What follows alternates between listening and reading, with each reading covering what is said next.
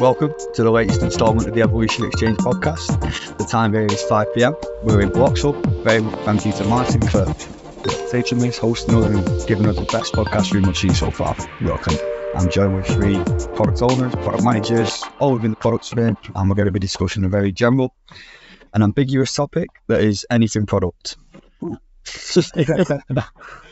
So what I'd like from you just to start with is just a quick introduction, who you are, what you do, maybe a bit about your interests outside the work before we delve deeper into the topic. So Martin, do you want to kick us off? I am the head of product at HeyNabo, which is a community app for neighbors and real estate business. So basically anyone who lives together. Could be co-living, could be student housing. Before that, I worked as a consultant in the Netherlands with the banking and finance and energy sectors, especially in the transition from sort of physical product to more virtual digital product. Then I live on a farm at the very edge of Denmark, out by the sea, with my 2 kids and my beautiful wife. We should have made it. Let's do that next time. We're already booked. Davide? Hi, my name is David. I'm a lead product manager at Corti, where we focus, or at least where I focus on reducing the burden of documentation in hospitals. I'm originally Italian. What are you now?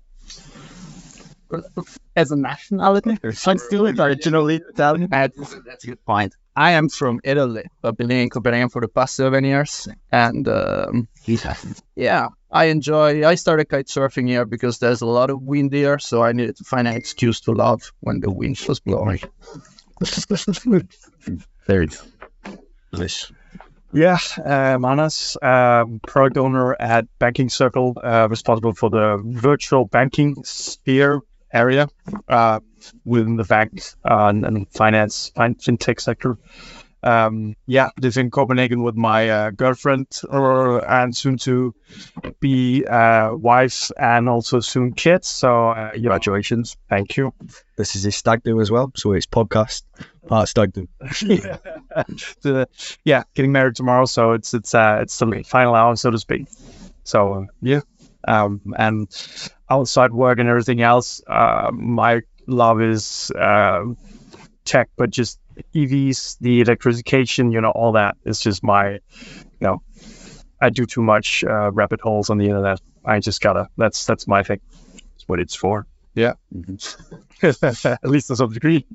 And first and foremost, congratulations to you, the wife, and safe delivery. Thank you on the way.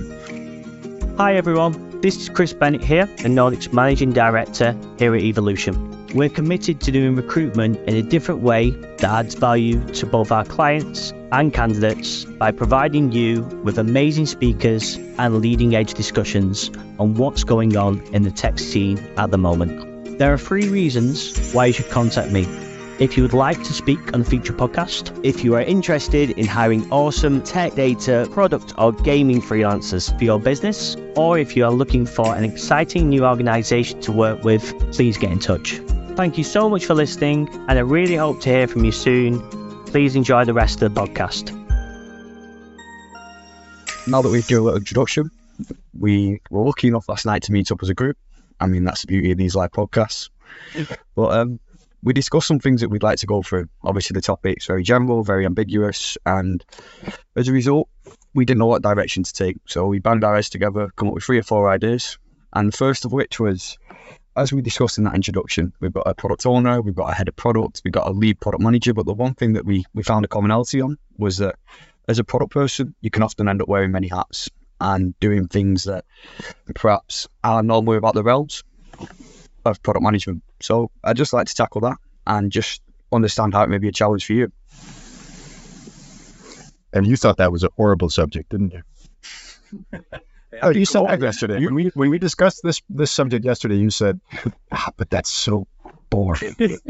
So I'd actually, and we'll get back to the subject, of course. I think it's interesting, but I'm a bit curious, actually, because I didn't ask you yesterday. Why is it boring? Because there's a lot of people to talk about it. Yeah. But I think it's still nice to hear some more perspectives on it from real people. just don't hide behind the internet. As we publish this on the internet. I agree with you to the extent that there are so many proclaimed experts, product experts, own whatever you want, evangelists, missionaries, blah blah. And the Danish, no, I'm all these, but I think there's the first, for me, I'm Danish, so everything is a little. We try to say that we're grounded, but we're just sometimes grounded, but it's still being a little bit of a snob about some aspects of our lives and some aspects. So I think product in general, we have many hats, but don't many different jobs and many different hats. I think it comes with the territory to have many different to understand many different aspects of whatever you own, because that lies in the title, right? To some certain degree, at least initially, it was like product owner. That means ownership of something. Then at least that means that we own something. By owning something, if we're a house or a car, we need to take care of it. We need to make sure it's well running. But is it a nice experience to go into this house, use this car? These aspects of it. So I think it's a natural thing. And can you sell it? Maybe. No, but actually, exactly. Yeah, now as well. Yeah, right? exactly. Yeah. But that's maybe that's your job. Maybe it isn't. And I think that's back to to something you mentioned earlier, Connor. That I think depending on the company you're in, it's really different, and also difficult to say do you need to be selling, or do you need to be doing this, that, the third thing? How much is it the agile Scrum? Also the phase in which you are with the product. Exactly. But you also mean you're wearing more hats down the road eventually. You have to delegate this out, right? I think in general it's fun. I enjoy this part of the trade where you have to bounce in and do what it has to be done. I think that's why we all do it, isn't it? That we get to wear all these hats, because that's, at least for me, that's the reason. I think I had the impression that in bigger companies, maybe you weren't wearing that many hats. I think my assumption has been that because I'm in a small startup, I get to wear a lot of hats. But granted, I guess it also comes with the job of product. Or at least maybe just saying, hey, the many hats, it is connected to the fact you need to understand all the facets. Otherwise, you couldn't do your job properly, right? But I'm a bit curious, actually, because you said Scrum and Agile before, right. And that's for me process on the production side. I don't get involved in that. I have a CTO who has an opinion and also does it, but I don't meddle in that. Do you? But a lot. Yeah. But I think it really depends on the company, because in some companies there's example. In some companies I've been at, you're the product owner, but you have a product expert who takes care of the businessy, salesy side of the conversation. You have an engineering manager who takes care of the management of the engineering team, or at least some of them. There's a product marketing manager who takes care of the marketing aspect. There's a lot of different people, but that doesn't mean that you don't have to be involved with it. Exactly, and sometimes you need to take one of those roles. And where I'm currently, I'm taking a lot of those roles, at least from my perspective. Either taking ownership for them, or at least needing to be aware of their, just like with all all the stakeholders. I think the difference between needing to have a hat and being a stakeholder, sometimes gets blurry, because are you sometimes a stakeholder in your own product to some degree, right? I think that's sometimes the difficulty of how to actually, how do you set up and run a company around a product management perspective? Because I think for many different companies, this means many different things. Hell yeah. And I think that's the interesting part. I think that's what makes us interesting. It's also make it very difficult sometimes, and why you want to pull your hair out and other aspects and eat as we sit here with a beer. Yes, but as we should. I also think that's what makes it worth the entire amount of stress and urgent that comes with it in periods. But is there a sort of, there's the hats that you wear and then there's the hats that you borrow? It sounds like. Yeah, maybe. I mean, but that's like if you were to, okay, so as when you were a consultant, right? Yes. In many jobs or jobs until a certain age of IT, right? Every job was based on you have a function and it has an input and output, right? Yes. And I think that is the conformity of what the industrialization, everything came with it. But the interesting fact is that our jobs, the jobs we have today, not just ours, but in general, we're more and more questioning what is actually our job. What is our job? And what is the bonus of being an entrepreneur and all these things, right? So I think for me once you open that can of what do you mean we're more and more questioning what is our job? What do you mean? Like for instance, previously, like 9 to 5, you get in, you get out. Yeah. And today it seems like it's more like you get in, you need to figure out what you need to have done today, and then you might get home before 11 to a certain degree, right?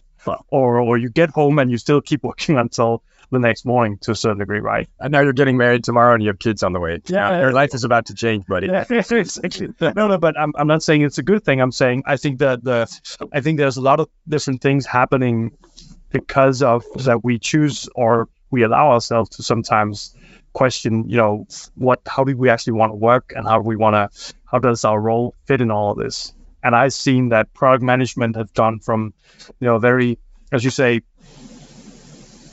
a very, process function to being we're the glue or the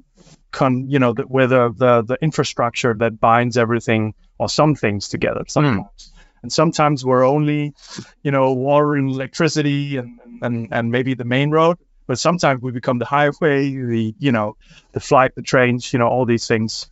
And then it's also about saying, are you in charge of the what, or are you also in charge of the how, right? Because sometimes the how is the why. I mean, and then there's the why, but that's something that's up another level. But what I mean is just if you want to create groundbreaking products, then you have to start by fucking up the how, and mix up the processes and shake that up a bit, and then maybe innovation will follow if you're lucky, right? Yeah.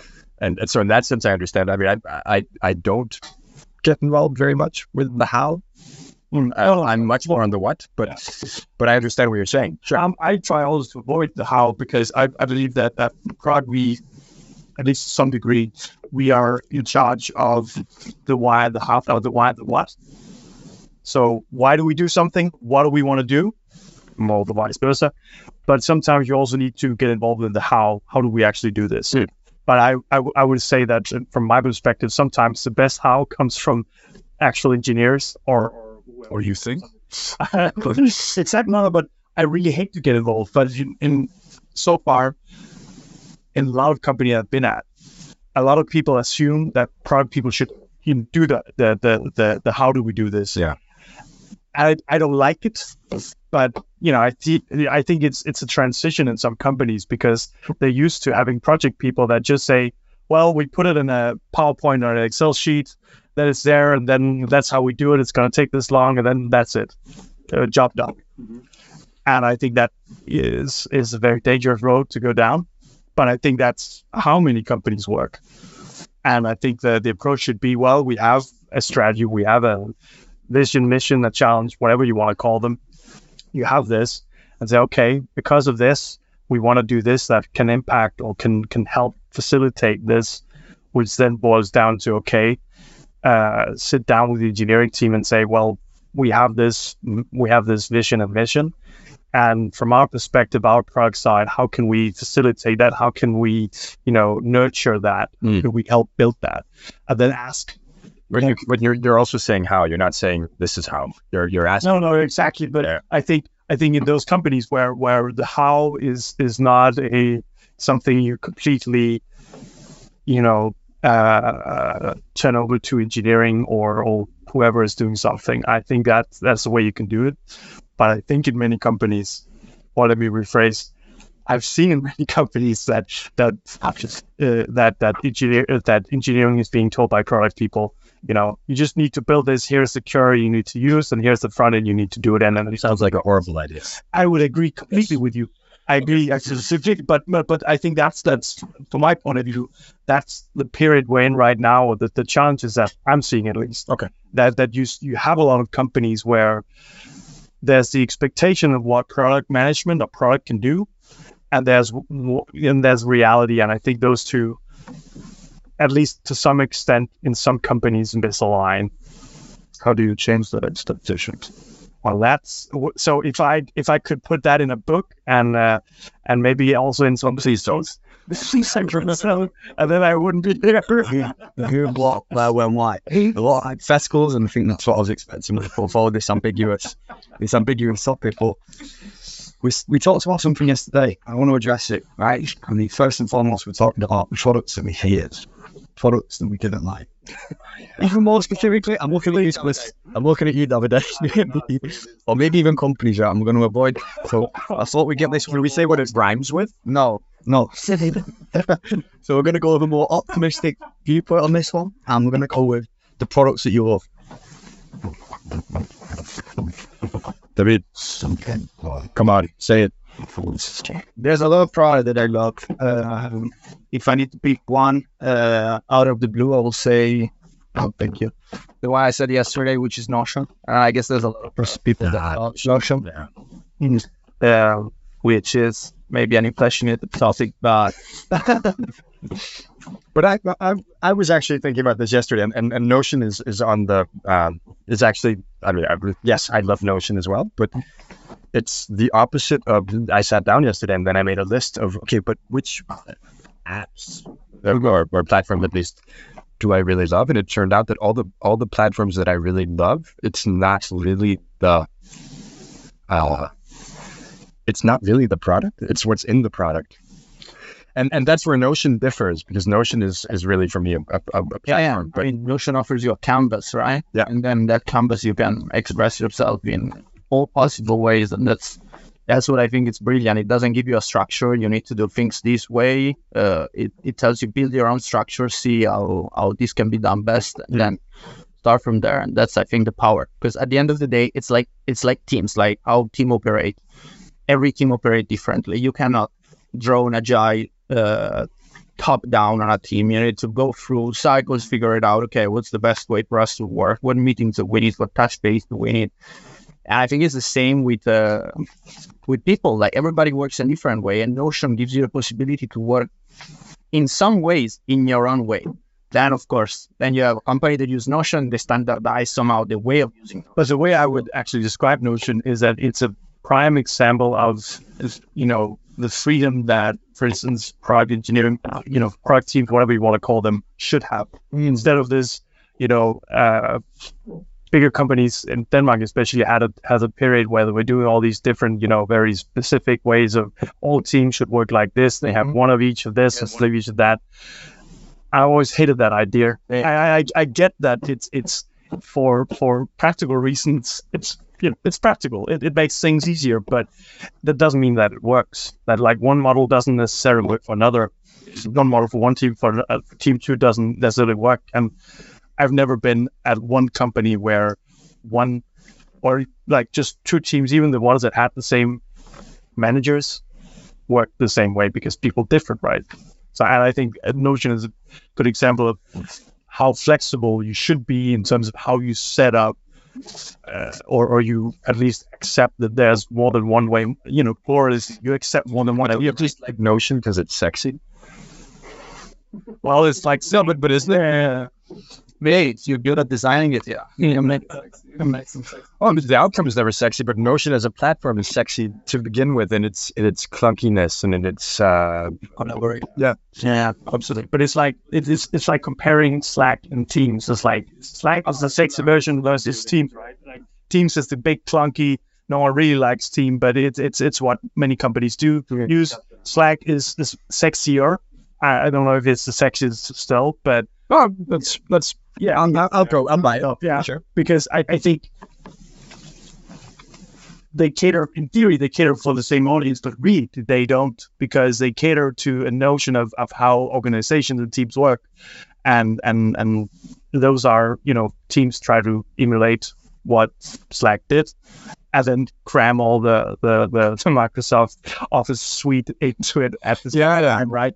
Whereas Slack just, at least last time I looked at it, it's like it tries to at least stay its course, though it has begun to dabble in the water of, But isn't it also Salesforce is bought them, so it's What stands out about Slack?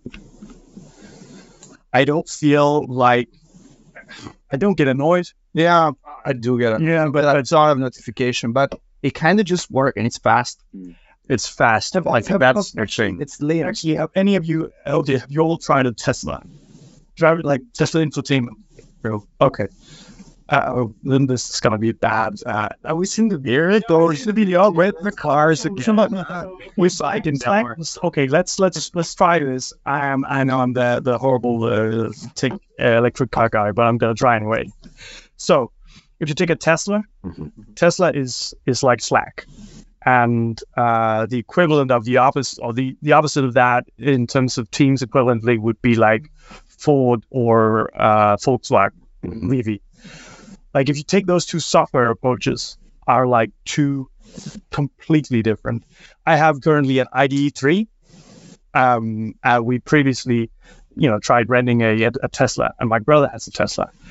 And the thing is, when I sit in this IDE 3, or I've leased them a couple of times through actually an app also here in Denmark called Drive, and it's only because these easy to rent and all these things, or mini leagues that we use the ID3s, because the software in them, I just want to rip that car apart because it's slow, it doesn't respond well, it doesn't make sense. Whenever I do something, it doesn't remember. It's slow. Whenever now we're talking about products that you love, huh? So yeah, but it's just more like saying the two differences, like, and then you have Tesla where everything just it's catered to just make everyone. Well, I think what you're describing right now exactly is also my problem with everything that's happening in the world. That you compare Volkswagen to a Tesla, and you say Tesla is like Slack, and Tesla may be like Slack, but Tesla, just like Slack, is also just so fucking predictable. I mean, there's no. And now I'm a truck. But that's no. But that's actually where I wanted to go. And now you're taking the words out of, because that's what I wanted to say. The last time I got really excited about a product launch was the Cybertruck, because I remember that coming on to the stage, and I was like, "Holy shit, what is that? Do I like it? I'm not sure, but it's fucking different, huh?" Yeah. And that's maybe a bit of the sort of sparkling candy store of diamond-like opportunities that the internet had at one point, that I don't feel I get that often anymore. So Notion has that feeling for you, but Notion has it a bit, actually. Yeah, okay. I kind of like, if I haven't used Notion for a while, I kind of like pressing the buttons and seeing what comes up. Yeah, I think Notion was not like the Cybertruck. I think Notion has just become a given in my work. It just so much revolutionized the way of taking notes. And what was it? The way of taking note before OneNote. Yeah. That was awful.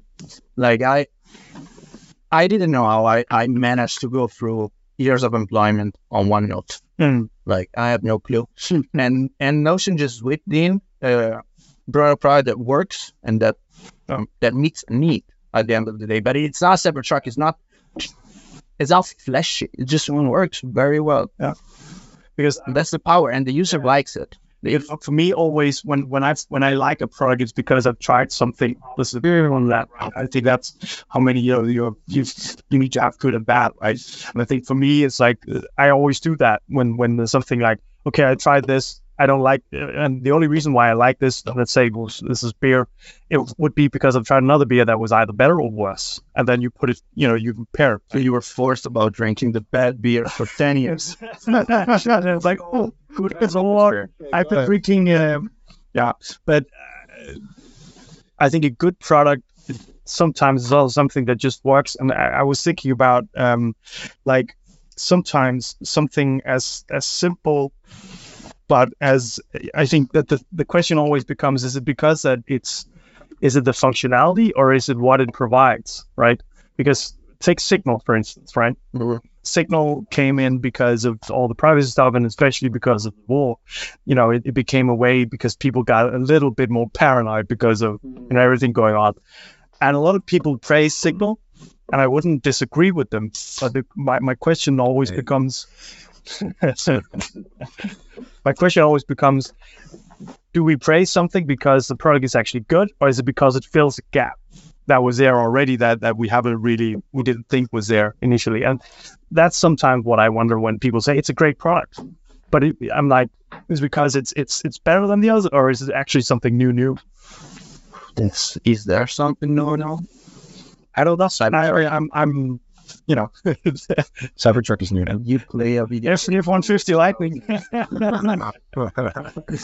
No, okay, but then you have these, and then you have something like, hey, the email, hey, hey, and then they come in and we're changing email. Email used to be awesome. Now it's really, really shitty, and there's all these problems with it. And we're going to launch this product, and it felt also a bit delightful to me, actually. Yeah. That was a fun launch.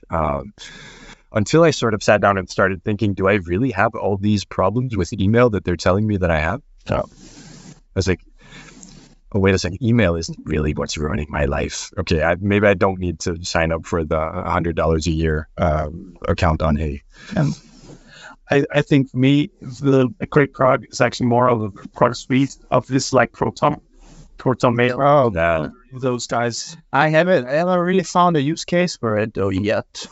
No, I think also right now it caters to a group to a large extent, because the challenge is, right, it's like it's the same with this as it is with EVs or the balloon, the head airbag. Yeah, the hurting. Yeah. It's like there's this already another product that does the job well, but does it as well? And it always becomes it becomes pros and cons lists that you go online and read about. Do you actually need it? Is it actually that good? But I think for me, a product is both is of course a product good, but it's also what it's trying to say. More of like, what are we, not so much as are you physically the product you're buying. Like with Apple, you're not just buying the physical product, you're buying the ecosystem, as the argument would be, right? And I think for me, it's the ecosystem within Proton, as someone would argue for Google with the Gmail and the G Suite. I think Proton for me is that, even though it doesn't have functions that might, differ as much, but it's the whole ecosystem about privacy, and having that feeling of at least saying, well, at least I'm trying to push or supporting something that is trying to make privacy-wise a difference. And I think I think a big topic for maybe not our generations, but maybe the ones a little bit younger, with the whole, like, you need to do something that matters with your life, right? Mm-hmm. I think that's what talks to me about Proton. I don't think there's it's an email, it's a calendar, it's it's all the stuff that Google already invented, 15 years ago, 20 years ago ish. One could argue that it was invented before that, but yeah, exactly. No, but where it became Babylonians would disagree. No, where it became mainstream. I think that's the point, right? Yeah. But I also know that we're in tech, so a lot of stuff for us will be something that maybe mainstream don't adapt until in 5 years' time. Yeah, depending on what it is, right? The Proton is for me. That's Cybertruck. Cybertruck, you said that. Or it's not in the street yet, though. It's like no, but that makes it even better. That makes it even better. Is it real? Is it not? But that for me, that's I think I know it's coming because I've seen pictures. But I think the interesting aspect with product is sometimes, are you buying the idea of product or buying the product, right? No, I'm buying. Actually, I'm much more gut feeling than that. I'm buying my instinctive reaction of looking at it and going, I have no idea if I like this or not because it's so beyond my frame of reference. Whereas everything else, I kind of like the Polestar better than the Tesla because it's a bit more square, and it's just it feels more like my identity. There's a bit of Volvo going on in there, but also 21st century, and then along comes this completely different animal. That excites me. Yeah. But I don't know. And there's all the other things that I like. Okay. A really delightful thing that I had, or a delightful feature in an app that I had, I was using a news app called Quartz, or QZ Quartz. So, and during the last presidency in the States, they in their menu built in a Trump filter. Because he was so omnipresent in all the news, right? So then you could snooze Trump for 24 hours if you didn't want to hear about him. And it was so great because when you switched it on, he came up in full screen in this animated Trump face and then he was being shushed. And I thought that was beautiful for of course, a progressive, modern news company, but still a rather conservative media outlet, right? There's something not to see, we just don't want to see. Yeah, but also just doing it. Yeah, just to surmise, you love innovation and you love something that's new. I love something you don't like improvements, or they don't excite you, but you like a new innovation, something that's not been done, or something you've not been seen. No, but I think that we are not being surprised enough. I think we when you say these, and everyone is working with you, even you, David, are working with predictions, right? So you're saying, and of course, I mean, in your case, somebody's calling the 911. Of course, it's nice to be able to predict things, but we're all working towards this not being able to surprise people and changing our language so it becomes more streamlined. Sorry, I'll shut my mouth. You were saying? No, I was just thinking when you were talking about the Trump filter, that a product that I think I would love, or a feature that I think I would love, it's, we're all sitting in this echo chamber, right? You see what you're looking for, right? And you're feeded what you're looking for all over again. I think it would be awesome if this platform, YouTube, Instagram, you name it, they will just give you a profile and say, this is you. Do you want to make some changes? Do you want to remove something from what you see? Do you want to see something else that you don't see? Because I don't have this overview. I'm just feeded what I'm looking for, but I don't know what is other people seeing. How is it when you open Facebook? How is it when you open Instagram? Like with YouTube, you can't go and say I'm not interested in this or block this channel. You can't go in and say okay. But I need to do it one by one, right? But you think, what's the profile that they have about me? Yeah, it's just machine learning, though, isn't it? It's just an algorithm based on your past behavior. Yeah, I guess it is. I think it would be nice to have a transparency around that. Yeah. Like, what if I want to change? But or you're not watching what you're watching. I'm watching what they do. Or even better, if you could tell them what kind of a man you would like to be, and it can radicalize you in that direction. That would be awesome. I'd like to be more woke, conservative. Person watch. Yeah. No baby shark. That's it. There's your new product, huh? Algorithms that I want the Warren Buffett algorithm because I want to be rich. I just want the same media consumption and profiling as him.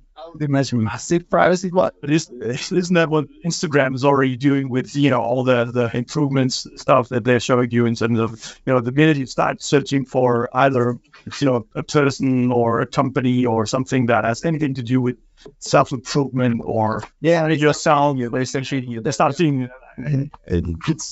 But I think the interesting part is that. I think if we have to try to pivot into the product aspect of how do you get to that stage, I think the most interesting but most overlooked and most neglected part of our job is the exploration and continuous research part of it. Because I think that in all the companies I've been at, it's the one thing that always had to be scaled up, the amount of user research, the amount of research, or the amount of people you have to do that, or how much was the focus on where we at, where's everyone else at, and what is happening in the world, right? And I think that is one of the things that, in terms of being able to say, then we should be doing X, Y, Z. Right? Mm-hmm. I think that is one of the things I'm really missing sometimes in product, that is a bigger focus in many companies that it is. And I think it's also to do with the type of companies. But what's an example of that on a more concrete level? Because so let's say that you have well functioning products, but you got there because you maybe said, hey, we had a great idea, and then the rest of the market followed up. Where do you go from there? The research of where do you want to go? Do you use any type of research for it, or is it just a product guy that the one product owner responsible for that area that does it? Do you have a staff of user research, user experience people, user design? But just to challenge that, or not, maybe not challenge it, but you're saying the research into where do you want to go, and when you're saying that, you're also kind of implying that there's a correct answer. No, I'm not saying there's a correct answer. I'm saying that I think there is the one thing I've seen being asked most when you go on LinkedIn is like, how much time do you use on data to research? Are you going in the right direction? And the one thing I've always, not always, but I've experienced is that it's not because you don't want to. It's because you don't use the resources to actually, spend time researching. So I make the feel this. Well, I start researching, but it's more like when I talk to other product people, it's like, the amount of resources or UXs that you have at your disposal, or just, the time from a company wants you to, they start say, hey, we need to do this, and then until you need to have a decision. And what you base it on really differs, is my experience, in terms of how much time, how much energy, and what you have to spend on it. I think it's just another hat. It might be one of the more exciting hats, but for me, it's just that's always happening. Yeah, but that's actually the essence of your job. Davide is honest. Yeah. It was not indeed. He wants to talk hats. He don't want to talk about hats. No, he's Italian. We need a code word. We need a code word. It's called hair. No, but it's more like it's the one thing that I've where I hear the most people discuss. How many resources. Why do you like a resource for it? I hear a lot of people say, "Hey, well, it's doing research." Oh yeah, yeah. Because of if you think about it, if you as a product person, let's say you have one week, you have X amount of Scrum, Agile, things you need to be at. You need to talk within a given week. You have legal. You have in some areas you have some sort of compliance. You have marketing. You have all the different aspects you need to talk to in a given week. And then you also need to do the design yourself. You need to do the research for the design, and you need to do all these things. And the expectancy is that you create let's say a new platform within X time. Yeah. And I think my thinking, or my experience within it says like, hey, that's a little bit skewed. That we're expected to be this do it all in one package kind of person. With back to the hair, not hats. And I think it's just something I'm not saying that it's right. I'm not saying it's wrong. I'm just saying it's what I hear a lot of people talking about. I agree. I acknowledge that, but I also think it's a bit like maybe it's the grass is always greener. I mean, since we're working with what we are, which is also we want to push the boundaries, we want to make something that's new. Oh. And of course, the prerequisite for creating something that's new is, knowledge, I think, or research. It could be fucking good intuition and luck also, but even then, some sort of knowledge that you need to base it on. It's like I lived in the city and I wanted more air and more space, so I bought a farm and moved to the countryside. And now I really miss the city, and I think everyone I know in the city is going, yeah, maybe we should move to the countryside. And everyone that's living in the countryside is going, yeah, maybe we should move to the city because it's a bit boring out here, actually, And then you always miss that other thing. So when you're doing your design, or you're doing your legal meetings, or your whatever it is, compliance. Was that the word you used? Yeah, that was a nice word. Well, I don't know actually about that's what was no, but it's they're part of the job. That's not what I'm saying. I'm saying When you're sitting there and then you're thinking, I wish I had more time to just dig into machine learning and or at least I think that there's companies where I've been at where there's been a lot of resources allocated to just researching a lot on both markets but also new trends and all these things. I think my question just my thinking is that I think the more we can do this, the better. Which one works best? Right. How about this put resources in researching, or the one that didn't? The one that put the most resources in research. Damn it. I that's at least my experience. Like the ones where we put somebody into researching them. you could put some hats on researching that a little bit more deeply, but it's like I'm not saying that you always find just because you use more time analyzing data, and that will because sometimes the gut feeling is more often right than you would sometimes think, right?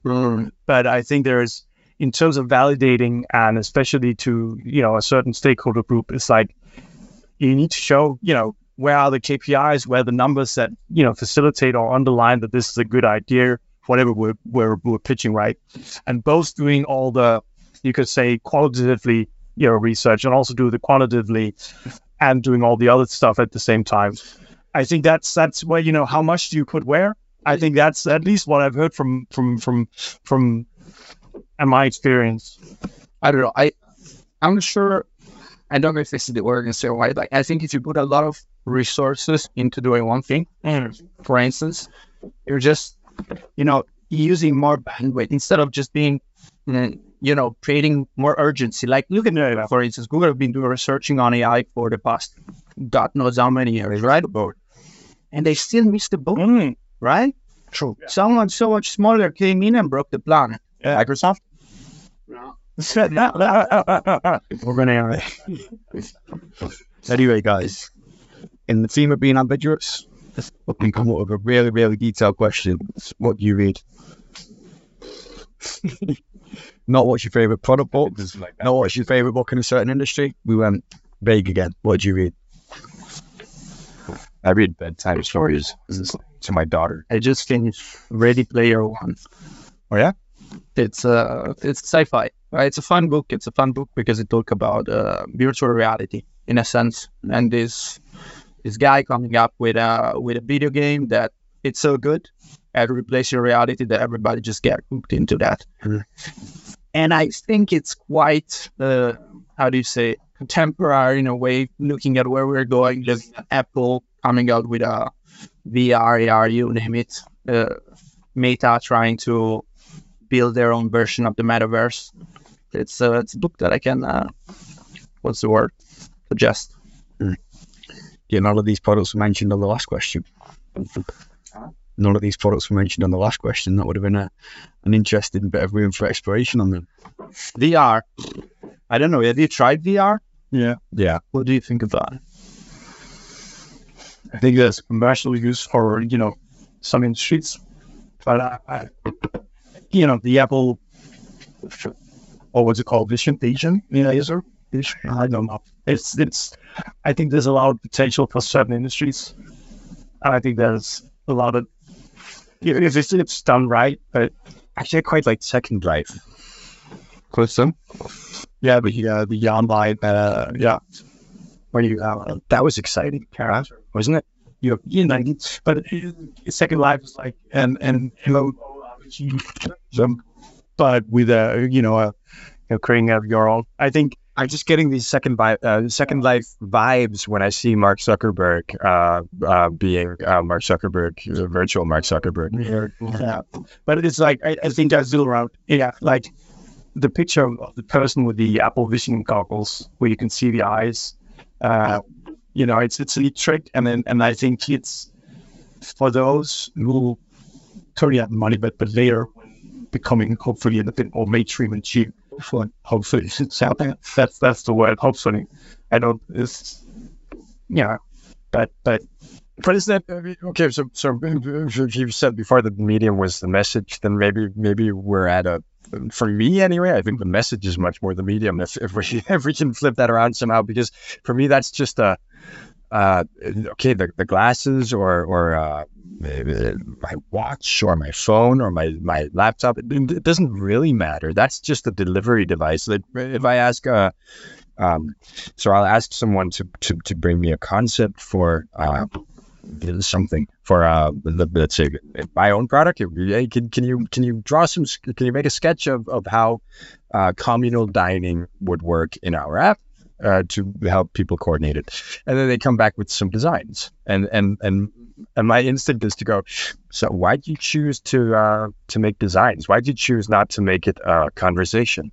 Or why isn't it just happening in your ear? Or but it's so for me it's not that's not so interesting, the channel itself. It's much more the content that's being communicated. Does that make sense? But then the question becomes: is the content, where is the content best delivered, right? Sure. And I think I think you need to. But that's subjective, huh? Yeah, exactly. And then I think I'm not sure that the whole vision will be like it's like, do you want to watch movies with that headset on, or do you want to watch it on a screen like we've always done, right? Is that what you want to use it for? Because then of course you can both get glasses, but it just still feels counterintuitive that both sitting with glasses on and watching it from different perspective. Then we're back to the book you were reading. Yeah. But it's like subjective. Like my book is, what every dad should know. No, but what should every dad know? Good book.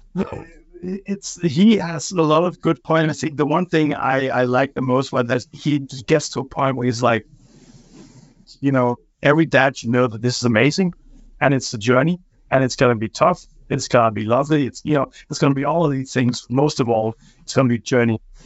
And then he comes up with different things that are tips and pro tips and so.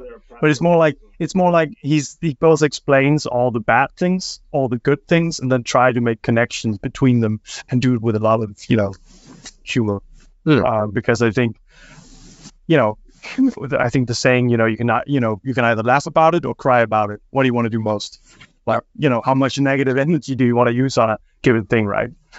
And I think it's the weird thing is that got me thinking about work because it's like whatever you build, whether it's hardware or physical software product, is like how much negative energy does it remove for that? So that's a very good question. And I digress right now, but I find myself sometimes falling into the trap of being quite displeased with my product, because as happy as I may be with my team and my product, and of course I love it, I'm also spending a lot of my time every day looking at things that don't work in my product, or things that could be improved in my product, or things that users are not satisfied with. So I know all the holes, I know all the shit in my product, and it's some days I'm at risk at least of falling into this trap of being displeased. Yeah. Do you guys struggle with that? Oh, for sure. I mean, if you are looking at your product, 9 hours a day, 8 hours a day, every day, four, whatever. Like it's like looking at yourself at the mirror. Every flare you have, right? Mm-hmm. It's the same with your product. I think that by doing user research, talking to user, gives you some validation as long as you have a good product, because then they tell you, okay, I like this thing. Hopefully, yeah. But also, a big part of my it's not like you do research, you start and you stop. It's just more like keep using it continuously and then evolving the product and whatever you're doing all the time. And I think the one thing, because I agree completely in the terms of it can be very difficult to keep looking at your product and not see all the flaws and all the things missing. And I think it's like everything else, but a lot of things in like, not to go too deep, but it's like, go deep, man. It's none of it, but it's products sometimes, we're humans developing products for humans. And sometimes we try to solve human things, but sometimes we go all, machine on ourselves. And I think the thing is, we need to sometimes acknowledge that we cannot go full machine on all the functions that we would like to do because, well, our product will never be perfect, and it never should be. I think your book recommendation was brilliant. I have to because what you're saying exactly. Sorry, but that gave me something because I spend most of the time with my kids telling them how to do things. No, you stay seated. You can't climb up on the table. We're having dinner now. No, you have to take off your shoes. No, you can't have a pen now. All these things, and still I love them. Yeah. And still I'm proud of them. I send pictures to my parents of them, and I've just been saying that you can't wipe your own shit out on the wall and then and I'm so no, but so in that sense that was I like that. No, so like it's for instance, no matter if we all took a look back, remember Elaine, depending on how long you've been in product, there'll always be products where there was this missing, that missing, but there are all the good times too, right? And I think there's I think you need to set aside time to be critical, but you need to sometimes lock that down. I think it's like negativity, okay, yeah, I can keep focusing on all the stuff that doesn't work, but and you shouldn't also not just focus on all the stuff that does work. If it's just keeping the light on, then it's counterintuitive that but you need to balance that out, right? And I think the products through the years that I love the most are the ones that are the most honest about what they are and what they're not. And I think trying to save the world or don't be evil, that's fine, and all these things that they say. But I think the products that are the most honest about, we're just an app that makes sure to get you there on time or whatever promise that they actually do keep. Those are the products that I think we take for granted the most and are, the most impactful, because what are the most, if you think about just take the 5 apps or just any apps in your phone right now that you use daily, constantly, that just works, but it's really underappreciated, what would that be? Oh, come on. The clock. I know what you're but okay, fair enough. The clock, the alarm, for me, it would definitely, without a heartbeat, be messages or it comes and it works. I can see what I'm, or the calendar. Mm-hmm. It just always works. It's simple. It's, as you would say, it's like flashlight BC, something like that. Yeah. But it just works. Yeah, it'll be months. Yeah. Exactly. Yeah, I was going to say maps because it's not that I don't want to. I appreciate Notion. I appreciate all the other apps and all the things, but sometimes it's also appreciating the little things that sometimes just actually has a bigger impact than you would think. Yeah, absolutely. And then that was what that book also gave me. But I like it. I like it also for the fact that you don't get angry at your garden when weeds come up. You take them, and then because that's part of a garden. There will be weeds. Yeah, and then you sometimes appreciate all the all the other apps that you get angry at some of them, and the app for the electric car we have right now. Sometimes I want to kill it and strangle it, and then set it on fire, and then do other things to it. but other times I'm like, yes, it works. And I'm repeating myself now, but you're about to have kids, and you're about to enter a world of apps that I'm not going to name here, but that are so shitty that you cannot understand how our government ever paid money for it. Is that enough? And just to disclose, this is no, but it's like, and I think sometimes being a product owner, manager, whatever is fine. Acronym you put it front after it. I think that's for me, that's the essence. It's those conversations. It's those I love this, I hate this, but it's a combination of those things which gives you that challenge that makes it interesting to go to work every day or just work with products, right? It's those good and bad, light and darkness kind of. I was too deep, for me at least.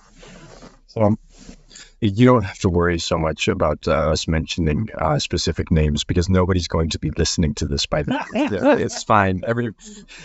We pass up the 15 hour.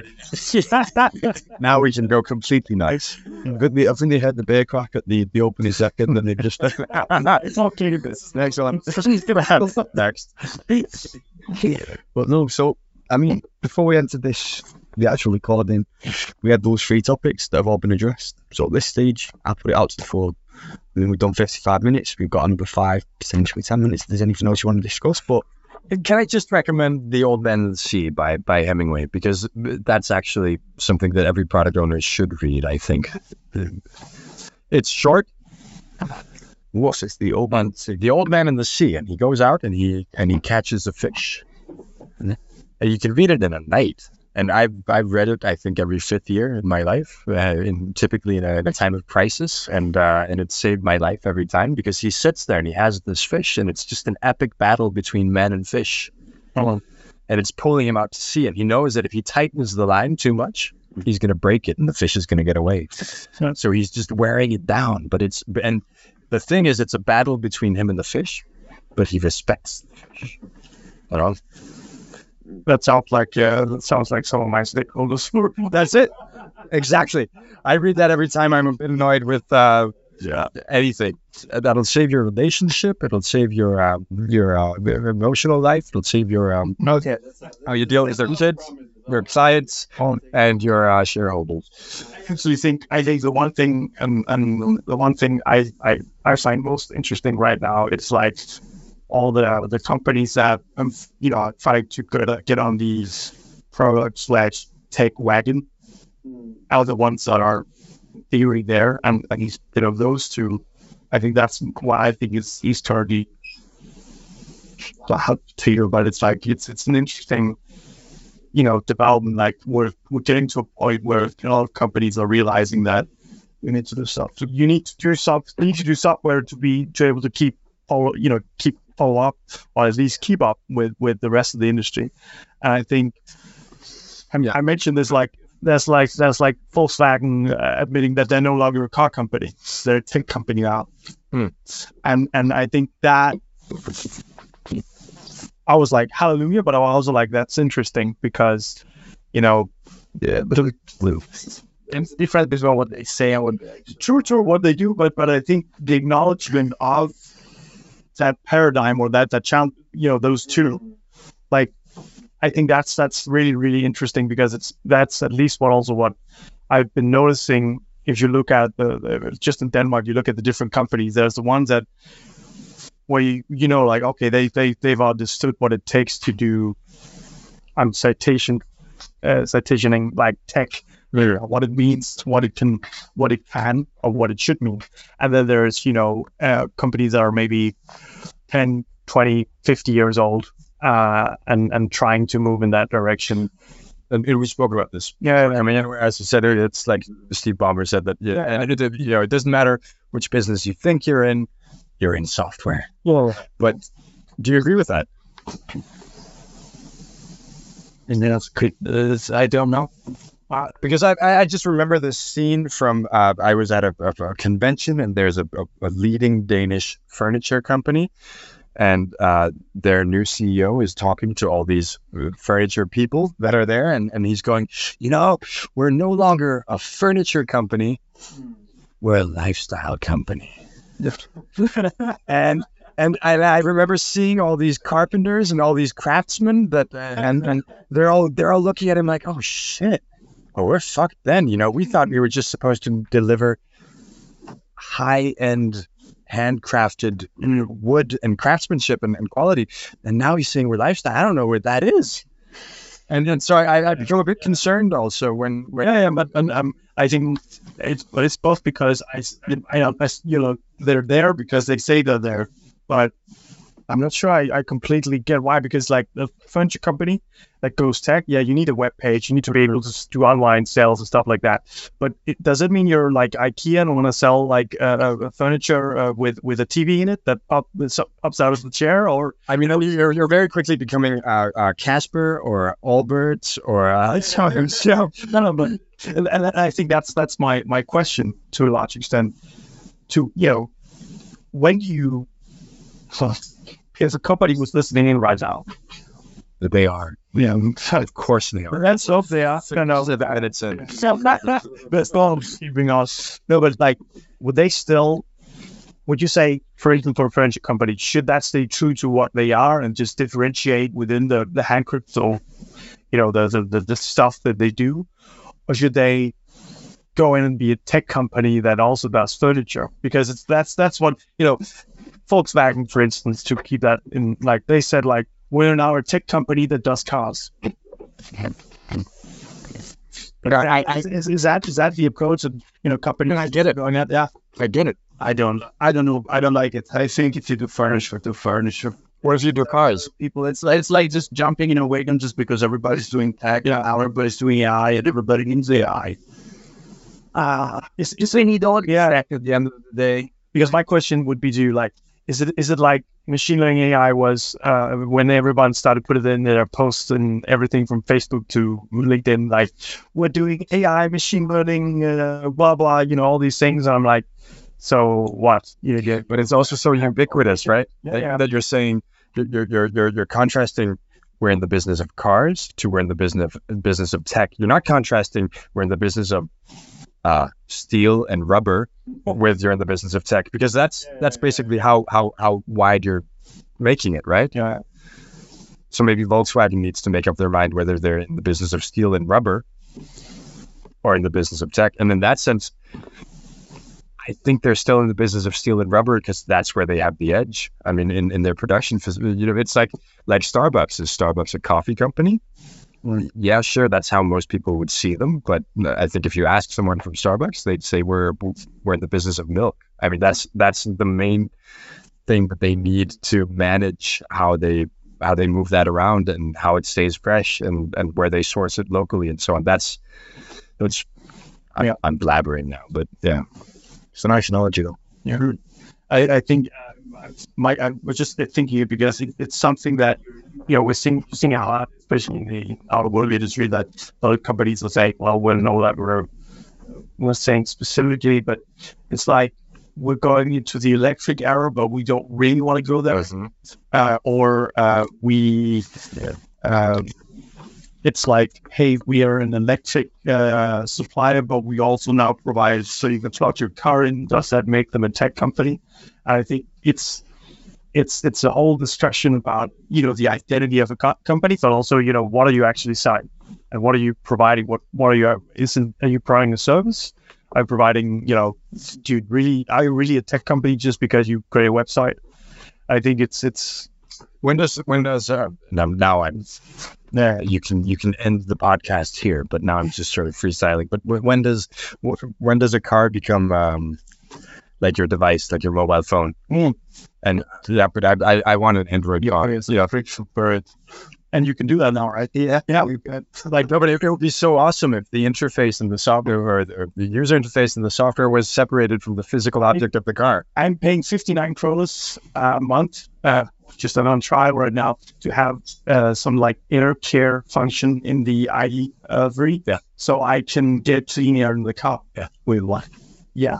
But you also have gas a lot, right? Is that it's clean. So it cleans the air. Clean makes it cleaner. The car that comes through the air that comes through the outside into the car. But I love it. I mean, you're using it, right? Yeah. And why should I pay for it if I'm not using it? True, I would say, but I think, and that's why my question comes, like, which is does that mean that they're a tech company, or is they like a car company, or are they now an IT services company? Those are German assholes. I wouldn't say that, but I think that it's an interesting aspect, right? Because it's what everyone is looking to a certain degree. In BMW, you also, you pay for, you want seat, do you want you want to have seat heating? Yeah, pay up. That's the game everybody's playing to monetize after they sold you the good, right? Yeah. Now that if you pay every month, it's better. Yeah, Photoshop.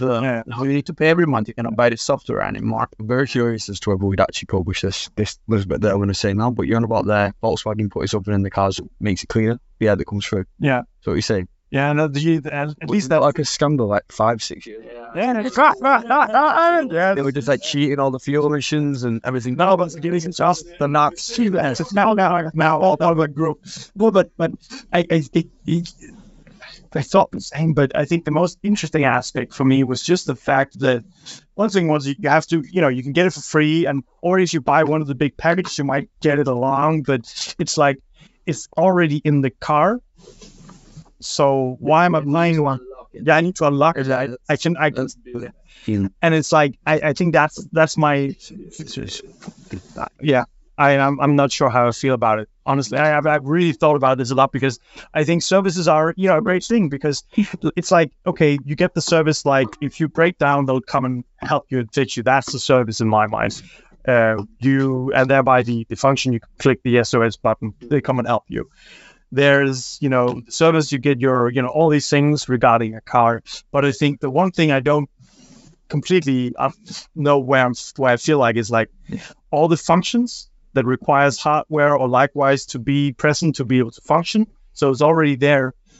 But why do you have to have an opinion on that? I mean, does it matter? Won't the markets just, or the consumers? Well, the consumers. But in theory, my car is more expensive because I put it there, in theory, at least, right? It might be because it's cheaper for them because they just create all the seats with all of it, but shouldn't then just be standard. That's why we have the standard. But then along comes this guy from South Korea, and he's just built everything in, and it's free. It's just there. And then they kick the Germans' ass. But like if you look at for instance the competition, China, for instance, right? Like a lot of the Chinese cars, they have this, you just get it, like you get everything. Throw it at you. It's there. Like throw it at you. And let's not go politically and how the worker, all that sort of the Uyghurs now. It's just interesting to see that it's a West. It's mostly, as far as I know, might be biased and less knowledgeable, but as far as I know, it's mostly Western companies that is charging extra for services they're established. The Chinese or whatever entering the game to have some competitors so take this for free, buy my product instead of that. And I agree with BMW. You're not just buying a car, you're buying, you're driving a BMW, whatever, a Mercedes or a Volkswagen. But I think that's back to my, like, are you a car or a tech company? And I think to a certain degree. Or a steel and rubber company. You keep calling it that.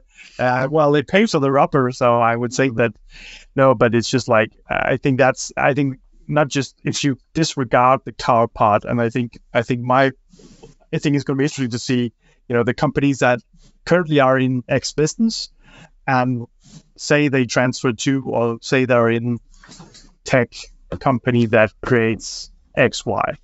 I think it's going to be interesting to see how that goes, because I think that's going to at least have an impact on at least our business to a large extent, because I think a lot of the stuff that we do is providing, great products that serve as an experience to something, at least.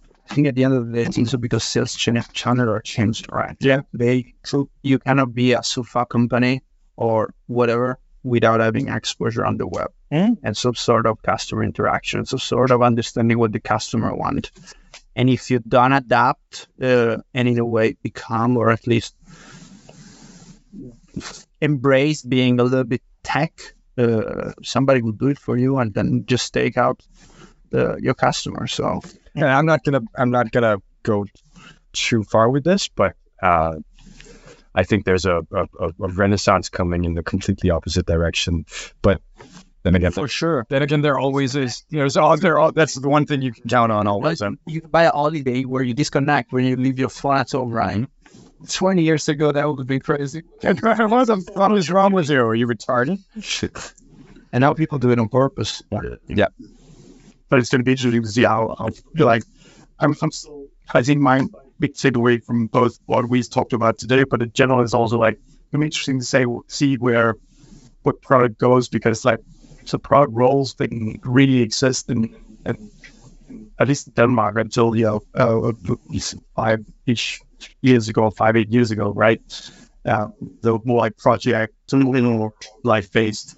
And then you see, because more and more you moving towards product management or product managers, and you get all these extra titles. And I'm interested, like, if we could close with that, or just at least, where do you see that going? Because I think it's interesting, at least from my perspective, if it's just a day fly, whatever you call it, that it's there for a second, then it's gone.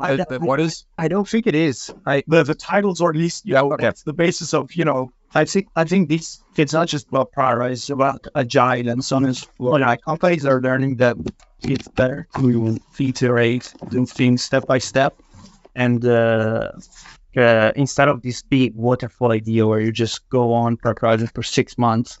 It's kind of Still rolling. It's just Colin who's lighting a joint. Yeah. Trying to put a towel against the bottom of the door, but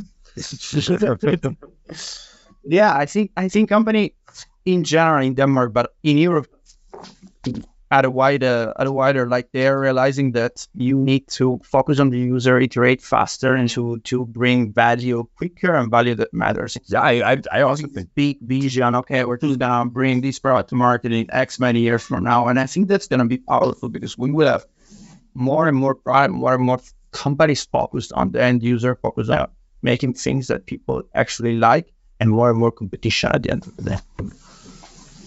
I think the future, to answer your question, is it a day fly? Is it something that's, this road is going to go over? But I think, in the future, there's going to be 3 jobs, and it's going to be a